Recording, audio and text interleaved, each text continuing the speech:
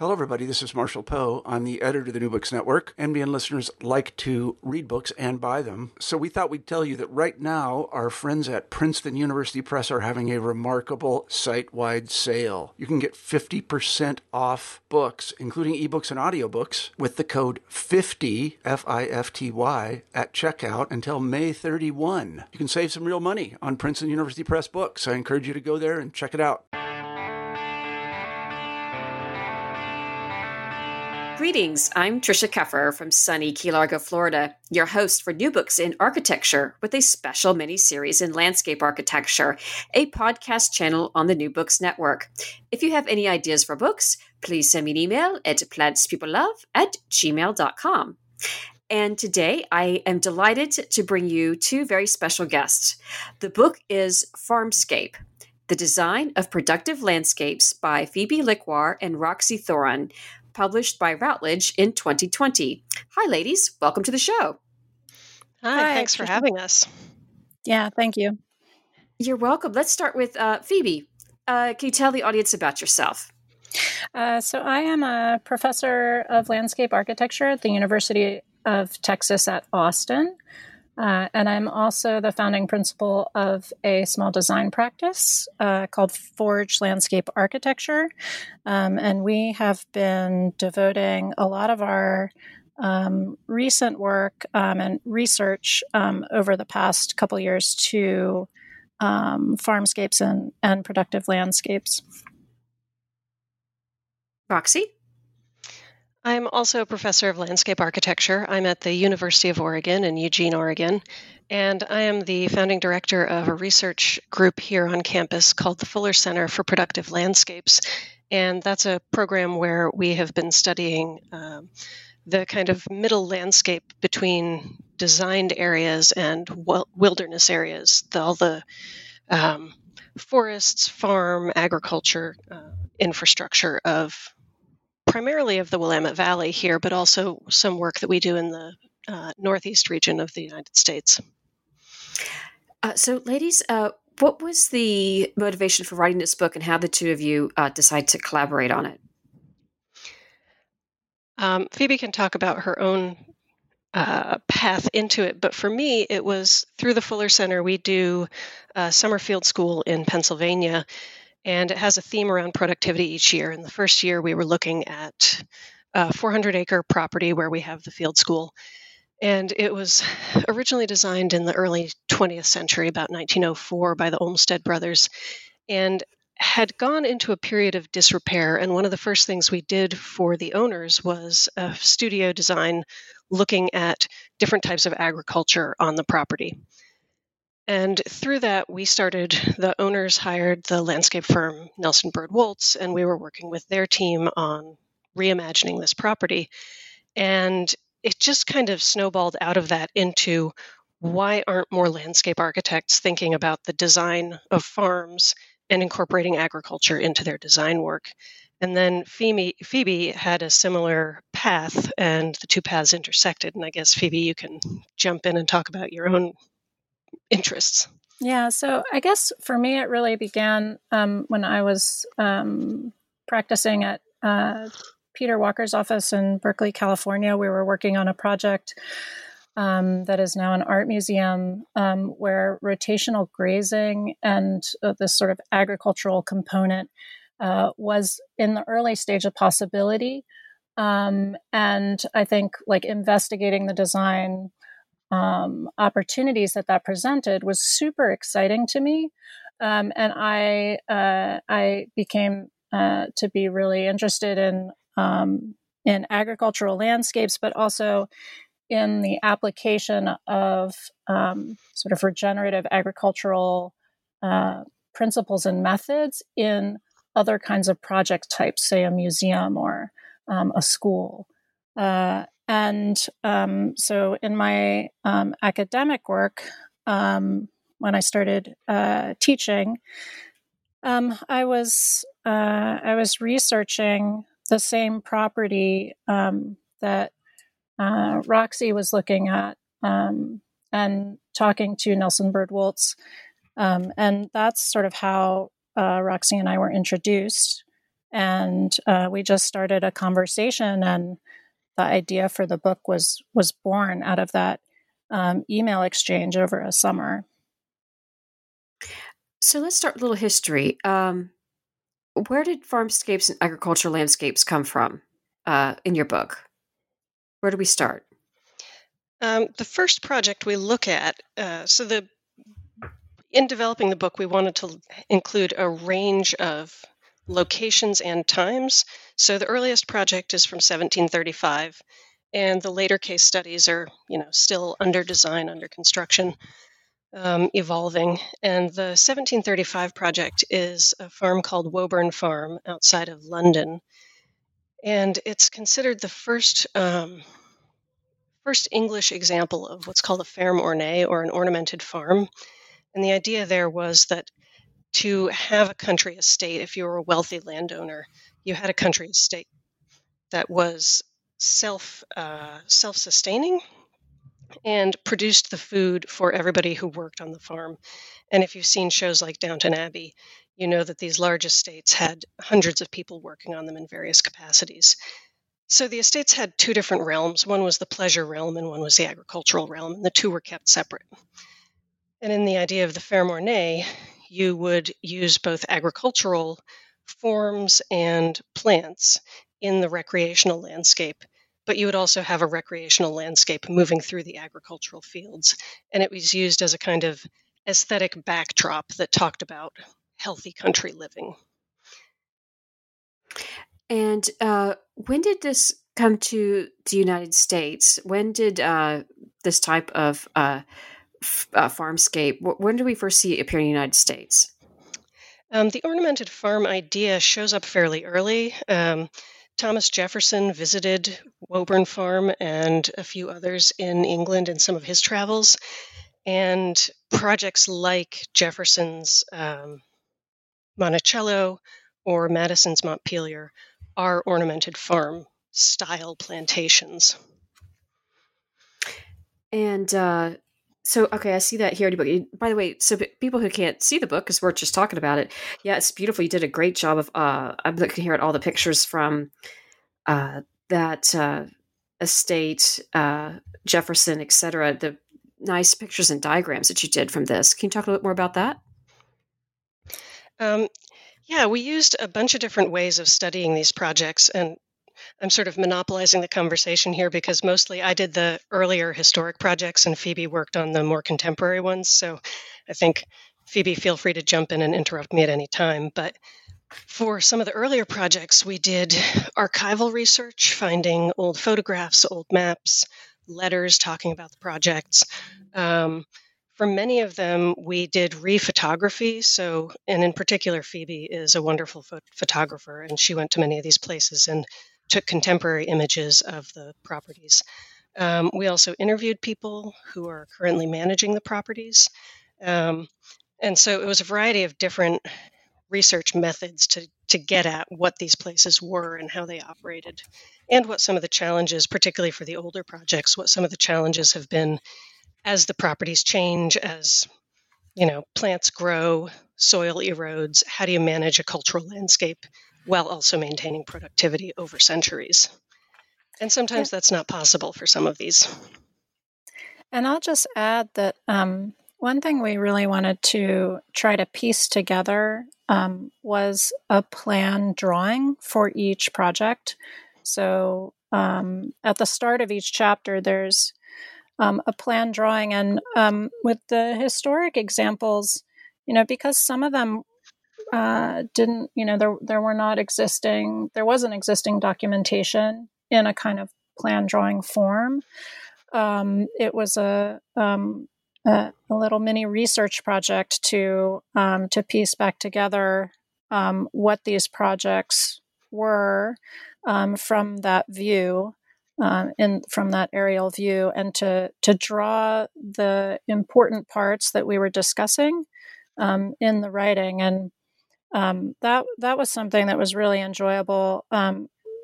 Roxy and I working together on those, particularly in the more historic case studies, and we engaged some of our students as well to help us draw those projects. So it was a collaborative endeavor and a really fun part of the book. What was one of your favorite historical case studies that you really enjoyed researching? They were all really fun for me, but I think two of my favorites were Middleton Place, which is a rice plantation outside of Charleston, South Carolina, from about 1741, and then Murchiston Farm, which was Martha Brooks Hutchison's own home outside of in Morris County, New Jersey, and that one's from the early 20th century, from about 1910 to 1960. And both really fun projects for very different reasons. Martha Brooks Hutchison is just such a feisty character. It was a lot of fun reading more about her, reading her letters. You find the most wonderful things in the archives. She saved copies of articles and she would annotate them in a kind of bold hand with a red pencil, and she could get quite energized about her position on landscape architecture. So you sort of feel like reaching across 50, 60 years, you suddenly feel like you've become friends with this person who died 60 years ago. But at her farm, she had a very successful practice around 1900 to 1910, designing estates in New York, New England. And then she married and had a child, and she folded up her practice and continued her professional development and professional life at the farm and through the Garden Club of America, giving lectures, writing papers, and advancing a kind of theory of landscape architecture through that venue. And so it's really interesting to see how she navigated the world of being a mother and a wife in a society. She was wealthy, a society that expected certain things of her, while also being very politically active, being interested in the emerging field of ecology, and testing that out on her own farm. What does ecological agriculture look like? What does a design aesthetic of ecology look like? So that was a really fun one to kind of dig into and understand a little more deeply. And Phoebe, let me ask you: what about one of your favorite ones in this book? So many to talk about. I guess, they were all really enjoyable. And, I visited most of them, not all. I didn't make it to South Africa. I wish I could have. But, sort of doing in the field research and speaking with the clients and designers was really fun. One of the sort of really interesting case studies for me was the Green Gulch Farm Zen Center, which is outside of San Francisco, where I formerly lived. So I was already familiar with this place, though not in this particular context. But so Green Gulch Farm, it's been evolving over decades. And recently, the Zen Center has taken on an ecological restoration project of their creek ecosystems. And they have had to give up space in their farm fields in order to do that. So it's this case study that shows a kind of push and pull between the productivity of the farm and the desire to restore a creek, which had been channelized by the former owner and impounded in certain places to store water for cattle ranching. So the landscape had been massively transformed for one kind of farming. And now the sort of Zen Center community, which is very focused on the health of the watershed and the health of the creeks and all of the species that populate this place, has now decided to restore the creeks. But they've had to modify their farming and to make space for that. And so I think it's really exciting to see how landowners, when motivated, can make really positive change in the environment. And then to think about the form of that creek landscape and how it contrasts with the sort of regular geometries of the farm fields, again, kind of creates this opposition between the two. But in reality, they're completely interdependent. The creek supports the farming and vice versa. So, yeah, that it's also an incredibly beautiful place, and just the sense and all of the different plants. You arrive at Green Gulch Farm, and there are these eucalyptus trees, which of course smell extraordinary. And as you move through through the property, and you can eventually end up at the Pacific Ocean. So in terms of sensory experience, it's really outstanding. And that also played into how enjoyable it was to study it. So kind of on that note, you talk about village homes, and when we became more urbanized and less agriculture, and I'm flipping pages in a book here. I'm not supposed to do that. There we go. And you talk about the turbulence and idealism of the early 1970s and the counterculture movement of the new suburb. How are you finding that maybe some clients today are, like with Nelson Bird Woltz, et cetera, are they more interested in including agriculture in their projects and making estates again? What did you find? Well, yes. I mean, I think landscape architects have always been drawn to agriculture and have borrowed many of the forms from agriculture for ornamental landscapes or productive landscapes. But as a kind of fundamental way that human beings shape the land and cultivate the land, agriculture is pretty foundational for the discipline of landscape architecture. I think that what we're seeing now is not really new, but a primary factor in sort of the fact that estates may be privately held are looking to be agricultural is, I think, coming from a motivation from the landowners, a desire to establish a kind of self-sustaining and economically sustaining future for the property. And then I think there's also just an interest and a real explosion of the food movement and the sort of growing locally, organic, locally grown food, and sort of reaching out to communities through food. So those are the two sort of primary things that I see. I think that it's still growing in landscape architecture. I mean, one of the reasons that we wanted to write this book is because we felt like it didn't exist. No one had really looked comprehensively at agriculture within landscape architecture. So it still feels like a niche practice, and one that is sure to grow.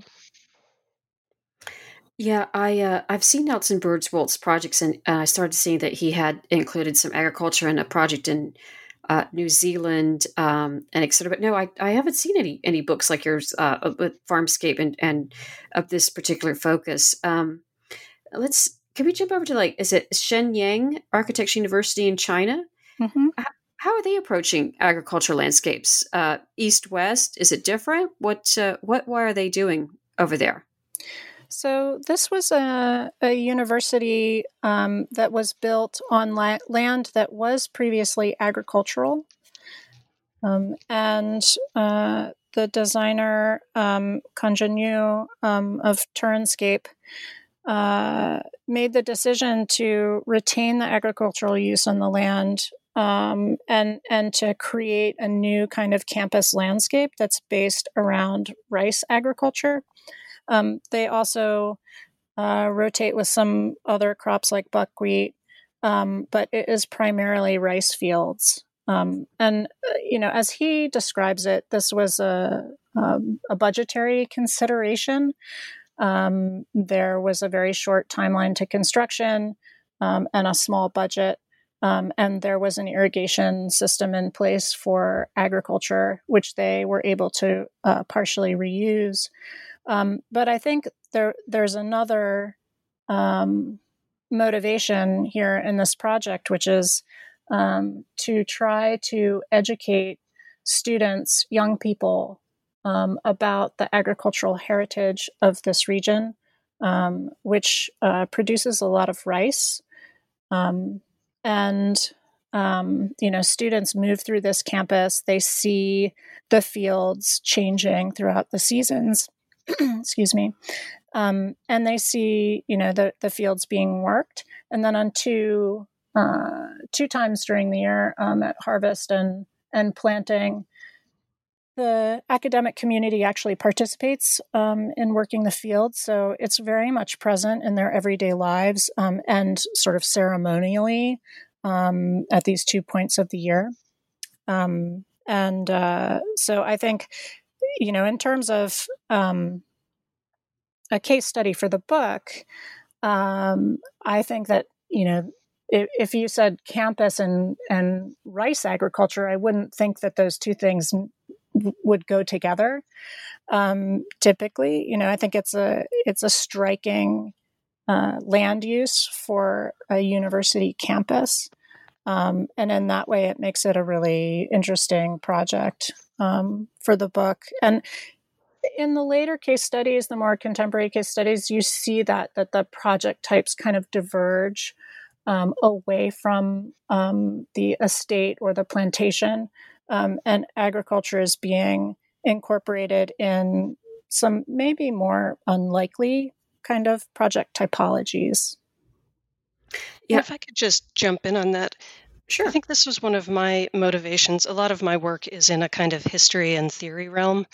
And one of my motivations was to look at a kind of narrative arc within the discipline, that there's a moment when things industrialize and we separate the production of food from our daily life. And so the earlier projects, as Phoebe just said, are primarily plantations, estates. They're people producing food for themselves as well as for commerce. And then food production gets highly commercialized, highly industrialized. And then the later projects are kind of casting back to an earlier way of operating, to more of making this thing that literally sustains life visible and present in our daily experience. And as Phoebe just said, in some very kind of surprising ways on campuses and things. And you see client motivation on the various projects around education or research, around cultural connections and connection to cultural heritage, both the ways of growing food, but also the ways of preparing and eating the food, and then concerns about ecosystem health and sustainability. So it is heartening to see these projects that are more contemporary incorporating agriculture into them, but it is very much a small part of what we do currently. Well, I was just thinking, I would love to go outside right now and just dig in the dirt. I'm actually looking out my window at my little garden thinking, are those peas sprouting yet? Where are they? Yeah. It's funny. When you say dig in the dirt, it just makes me think of community gardens. And community gardens are, of course, like wildly successful in so many cities, and there are wait lists, and people really want to grow their own food, and they want to garden.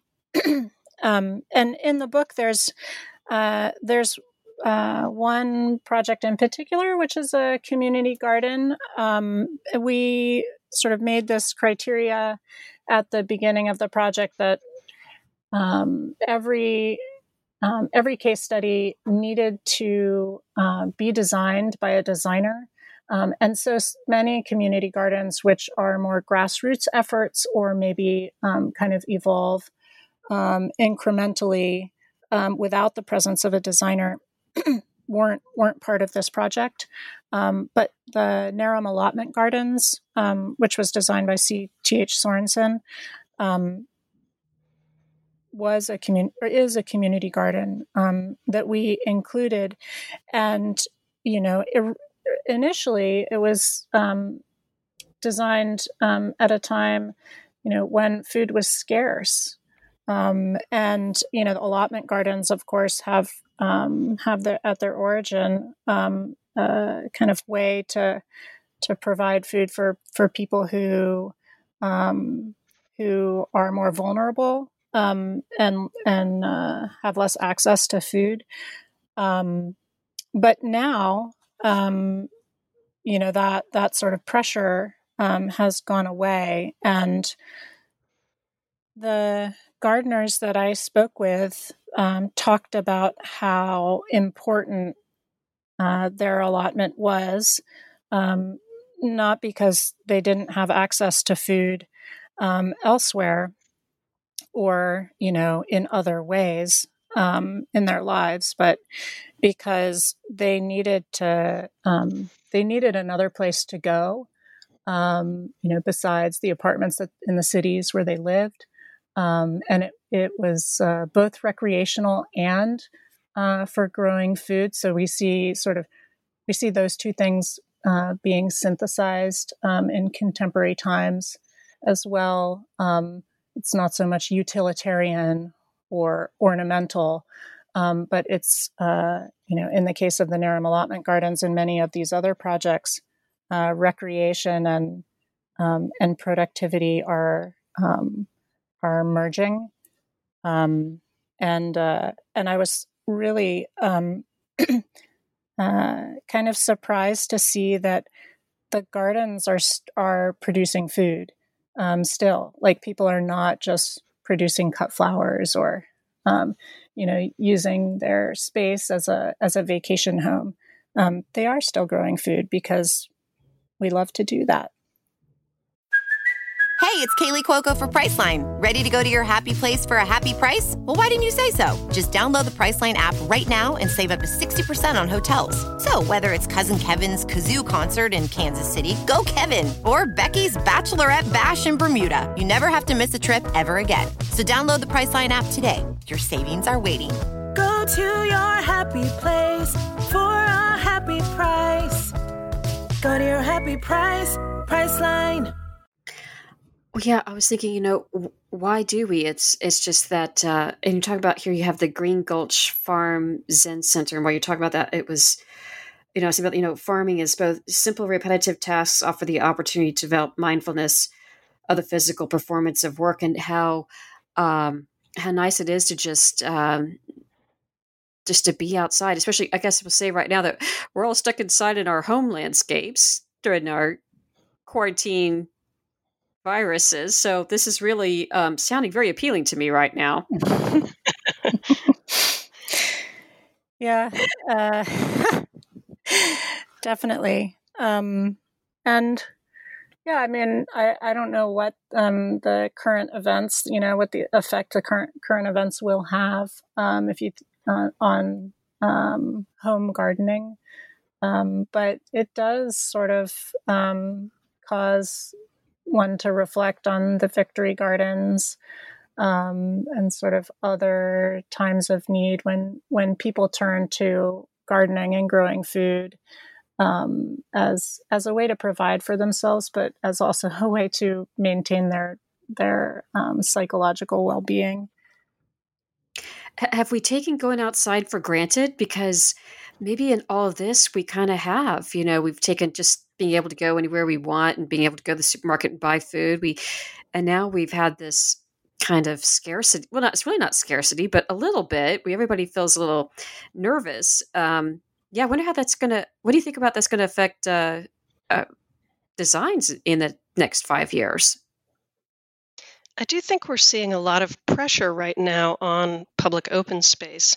Here in Oregon, we didn't have a stay-at-home mandate until it was sunny, and suddenly everybody just wanted to get out, and they went to the beaches, and they were crowding the beach towns. And so the governor said, we can't have that happening, and first said the stay-at-home mandate, and then people were taking this as exercise is still necessary. So they were going to the national forests and the national parks. And so last weekend we had to close all the trailheads in the national forests and parks. And you get the sense that maybe we have taken this for granted, and that it is incredibly important to get outside, to be in fresh air, to feel the sunshine, but also in a moment when, let's be honest, I think all of us are feeling vulnerable and a bit scared. It's really heartening to walk outside and see flowers blooming, to see birds flying around. So there is a connection to the cycles of the seasons that I think is very grounding and very important. And even just when we first joined a CSA, a community-supported agriculture farm, it was really lovely for all of us to be so deeply connected to the seasons, where you think, oh dear, the strawberries are gone. But if the strawberries are gone, that means the blueberries are here. And so you start to have favorite weeks and months of the year, depending on which produce is now available. And you start to feel very connected to not just the place where you live, but the time where you live. And I think that that's very psychologically healthy and important. Yeah, and we missed spring this year. All the spring events that we always have, and the spring fruit festivals and everything. And I'm going to really miss it this year and appreciate it maybe more this summer. Mm-hmm. If we can all go back outside. Yeah, an interesting thing that I've noticed is how the sort of uneven economic implications of what's happening right now. Of course, it's sort of devastating to many businesses, the social distancing and the closure of businesses.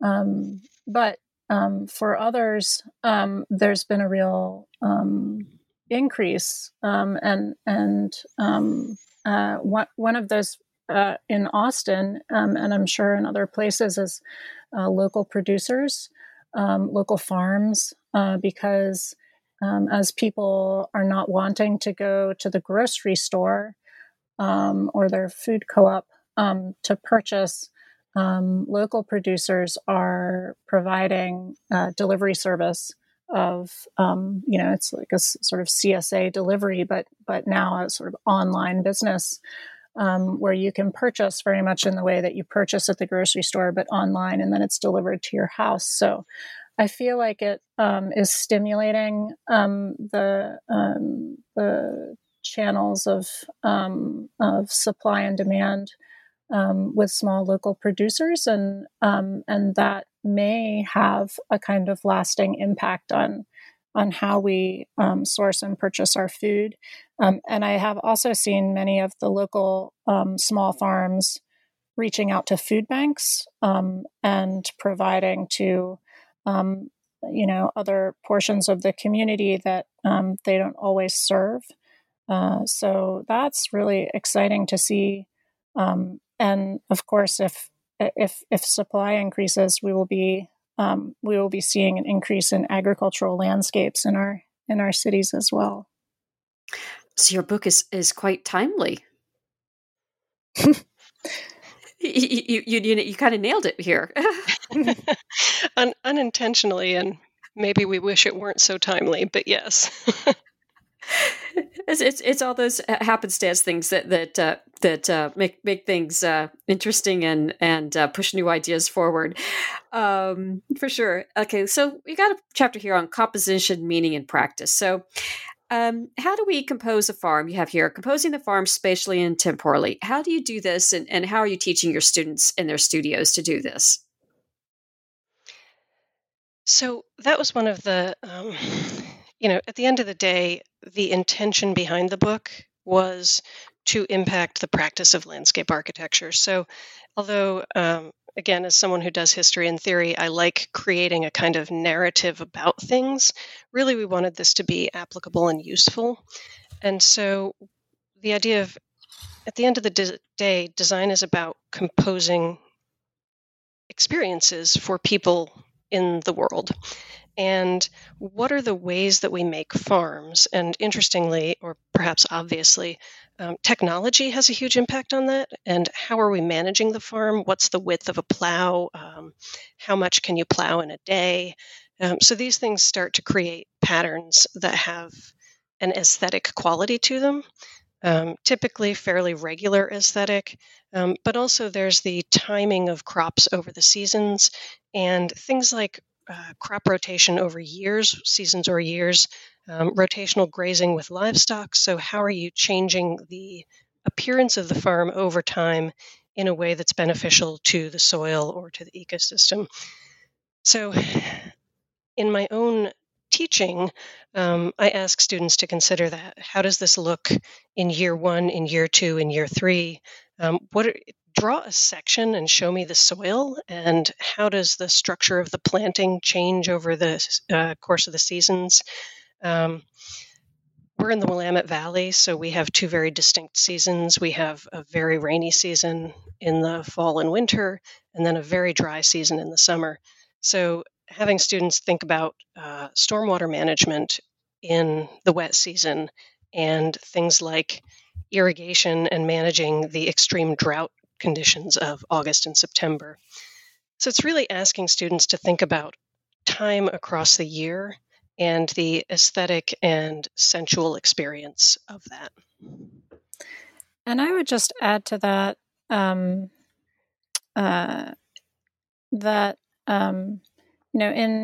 sort of teaching, but also in practice, I've been trying to think about how we can move from extractive models to regenerative models. And so to understand a farm or an agricultural landscape as having a very broad and long history. If you look back in time, you may find extractive practices. You may find the history of using enslaved workers, so what are the possibilities now for employing regenerative practices? And that's something that even my current students are looking at in a studio that they're working on this semester with a farm that had previously been a small cotton farm, and then turned to continuous cattle grazing, which was a second and very different form of land degradation. So now trying to envision its future, it's sort of like, agriculture is a time-based practice. And as Roxy said, one that we claim as a time-based design practice.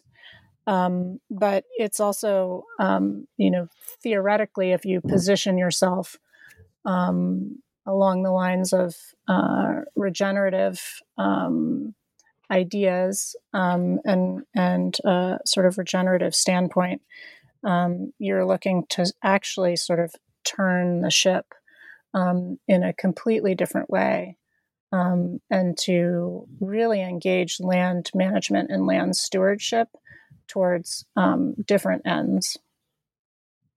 I think there are also things that we haven't been great at talking about in the education of designers. And one of the things that I think we both saw coming forward in so many of these case studies was issues like, supply chains and economics. What's being produced on the farm? Where does it go? And if it's in an economic commerce model, are you making enough money off of it to actually support doing the activity? So economics and supply chain, and also labor practices and who's doing the work. Is the way that the work's being done equitable and ethical? And again, many of the early case studies are enslaved workers. It's in colonial eras. So there are all kinds of highly unjust, unethical labor practices. And some of the ones that are most kind of inspiring and utopian are the ones around World War II, where the labor is often being done by the people who will consume the food. And it's hard to know if that's a realistic model moving forward. So we need to be very aware as designers that when we compose something spatially and temporally, it's also engaged in labor markets and economic markets, and what are the impacts of that, and to what extent can we realistically engage with that, and to what extent can we be sort of utopian about things. And I think asking students to at least engage that struggle is often a very fruitful conversation to have. Yeah, because I was just about to say it's a lot of work to have just even a small vegetable garden. And I was in 4-H when I was younger, and we always had a garden at my parents always had it, and we this is kind of we called it rabbit doodles, and we would like rake it up, put it in the garden, and build up the soil, and it was time intensive. It was worth it, but it was best tomatoes in town, but but it does take a lot of work. Yeah, and we have a farm in our department on campus. It's a small, I want to say it's about a half an acre. And, it's quite beautiful, but it's also worked by a team of instructors and 2 sessions of a class of about 60 students. So you think about a half an acre of agriculture being worked by, what is that, 120, 130 people. Of course, it's going to be quite lovely, and students love it, and people love to come visit. But it's this insanely disproportionate amount of labor to space and production. And so we do ask the students to kind of reflect on how is your food being produced, where is it being produced, and what's the effort going into it? And as a result, what are you paying at the store? And really, it starts to drill down into some pretty deep questions about ethics and values. Like, what do we mean by value? And those are always, I think, very productive conversations to have with students. Yeah, and kind of goes along with that is the interdisciplinary collaboration. What kind of interdisciplinary collaboration is required to pull together a project like this? Well, that's one of the themes that we saw throughout the case studies, particularly the contemporary projects. I think, landscape architecture is often, landscape architecture projects are often interdisciplinary collaboration. So it's not that the farmscape is different in that respect. However, I think that there is one particular collaborator in a kind of farmscape that you might not have, or you wouldn't have in a different kind of public landscape or residential landscape project, which is the farm consultant.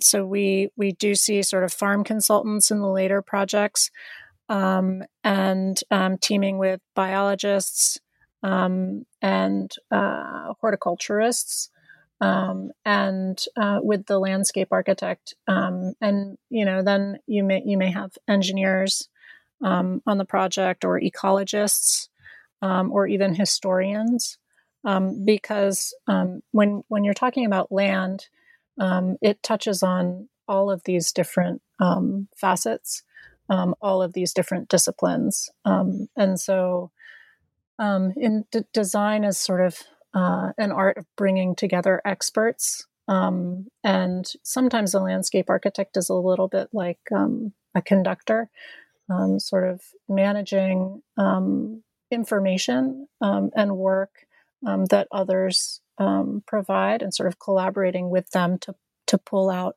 what's really essential. We talk a lot in the book about Overlook as an example of an interdisciplinary collaboration. And there, I think what's really fascinating is to see how the long-term monitoring of the design is providing new information, a kind of feedback loop for the designers and the owners of the property and the biologists as to the efficacy of what's been tried. If you're trying to achieve greater biodiversity on an agricultural landscape and you've proposed a series of interventions, is it becoming more biodiverse? And that requires long-term monitoring, and there it's being done. So I think that the interdisciplinary collaboration is common across projects. It looks a little bit different with the Farmscape, and then the need for monitoring long term is pretty critical. And I want to jump back just a minute too to what about animal husbandry and ecology? You talk about here on Overlook, and how are we? Or are you suggesting that people integrate, animals husbandry with the landscape, because they're important too, especially bees right now? That's right, and animals are integral in many ways. I think that the animals and plants and soils are all interconnected. Animals deposit manure. We've learned a lot about rotational grazing, or a lot has been documented and studied associated with rotational grazing, where cattle, through the process of removing a portion of the biomass of the grasses, actually stimulates those grasses and stimulates the biodiversity of the pasture. They deposit their manure, which is a natural fertilizer. And then,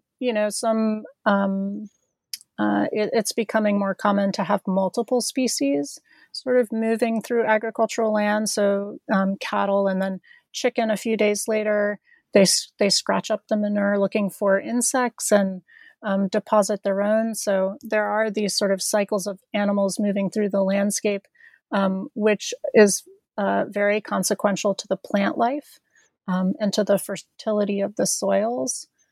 So I think that it's, in terms of regenerative practices, that's really exciting.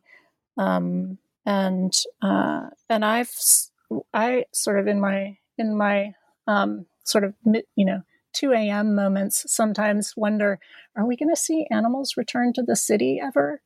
We used to have animals in our public spaces. Prospect Park used to have sheep, and we used to have animal husbandry in cities. I know goats are being used more and more to manage public landscapes, but I wonder if in the future we might return them to urban places a little bit. And as you do the reading that's required to write a book like this, you start to get very concerned about our food supply. And what Phoebe was just describing about rotational grazing, it's good for the soil, it's good for the plants, but it's also good for the animals. And the chickens scratching through the manure helps minimize or eliminate vectors of infestations. And so I'm trying to put this in delicate terms. But you wind up with much healthier animals, and you don't have to use a bunch of drugs or hormones or antibiotics to keep the animals healthy. The animals are less stressed. And so you wind up with fewer things like either residual artificial hormones or residual stress hormones from the animals themselves in the food that we're eating. And so, it seems obvious or trite to say everything is connected, but everything is connected. And you read sort of Temple Grandin's work about feedlots and the kind of stressors that animals go through in those situations. Or you read Michael Pollan talking about similar things in the mass use of hormones and antibiotics in, say, chicken farming. And, it's just not a healthy way to be producing the food that we're eating. Yeah, and I was thinking about one of my graduate projects, I was talking about just bird migration and how important, if we don't have birds, then that's a key indicator, and came up with the phrase, everything has an ecological function and consequence, and we have to be careful. Definitely. And I think this book really, shows the research and impacts and et cetera, and all the considerations for us to be healthy and everybody to be healthy too. Well, and I think at the end of the day, that was one of the goals of the book, was to provide some sort of hopeful ideas about the idea that places can be productive, they can be culturally significant, they can be sensually engaging and beautiful, and that you don't have to choose one or the other. You can create and design places that sustain us both quite literally and physically, but also aesthetically, culturally, emotionally. And that aesthetic and cultural and emotional connection that some of these projects, achieve, maybe. They're all producing food for sure, but or other agricultural products. But I think that the way that they connect people to a different kind of agricultural activity, one that is more sustaining or like literally sustainable, without so many added and damaging inputs, is a great benefit, because I think the educational aspect here can't be diminished, and we are seeing a cultural shift in attitudes about how our food is produced, but I think we still have a long way to go. And my hope is that these projects, as more and more people encounter agriculture, and it is shaped in a way that they can understand how it works, and experience it firsthand, that they will be supporting of more healthy practices for both the land and humans and other species. Yes. And on that note, ladies, it's been lovely to have you here today. Thank you for being here. I know we've taken up a lot of your time, and this has been a very interesting conversation while we're all stuck inside. Can you tell the audience, what are some of the projects that you are working on now? I am currently working on a project that looks at co-designing with animals. And so it's going to be a combination of a design competition and then gathering the work from that competition, as well as some invited speakers at an exhibit and symposium. And the prompt is going to be, what if we designed not for animals, but with animals, and they were actively engaged in the creation of the places that we're designing? What does it mean to design with your non-human neighbors? So that's in the very early stages right now, and probably a project that's going to go for about a year and a half or so. And I am working on a series of design projects through my firm Forge that are centered on soil stewardship and the capacity of our soils to mitigate climate change. This is something that has been discussed and has made the New York Times as a discussion about the agricultural landscape broadly, that agricultural lands if management practices or if agricultural methods shift, that we could actually see significant carbon drawdown through our agricultural soils. But these design projects are really sort of looking at the city and how the soils of our city could actually help us to mitigate climate change. And so we're borrowing some knowledge and some practices from regenerative agriculture and transferring them to the urban landscape. Oh, so we have a lot to look forward to. And again, for audience, this is a great book for a studio, and it really lays it out very well. I hope that other educators will get this book and read it. So thank you for being here today. And to let the audience know, this is Farmscape, The Design of Productive Landscapes by Phoebe Liquar and Roxy Thoren, published by Routledge in 2020.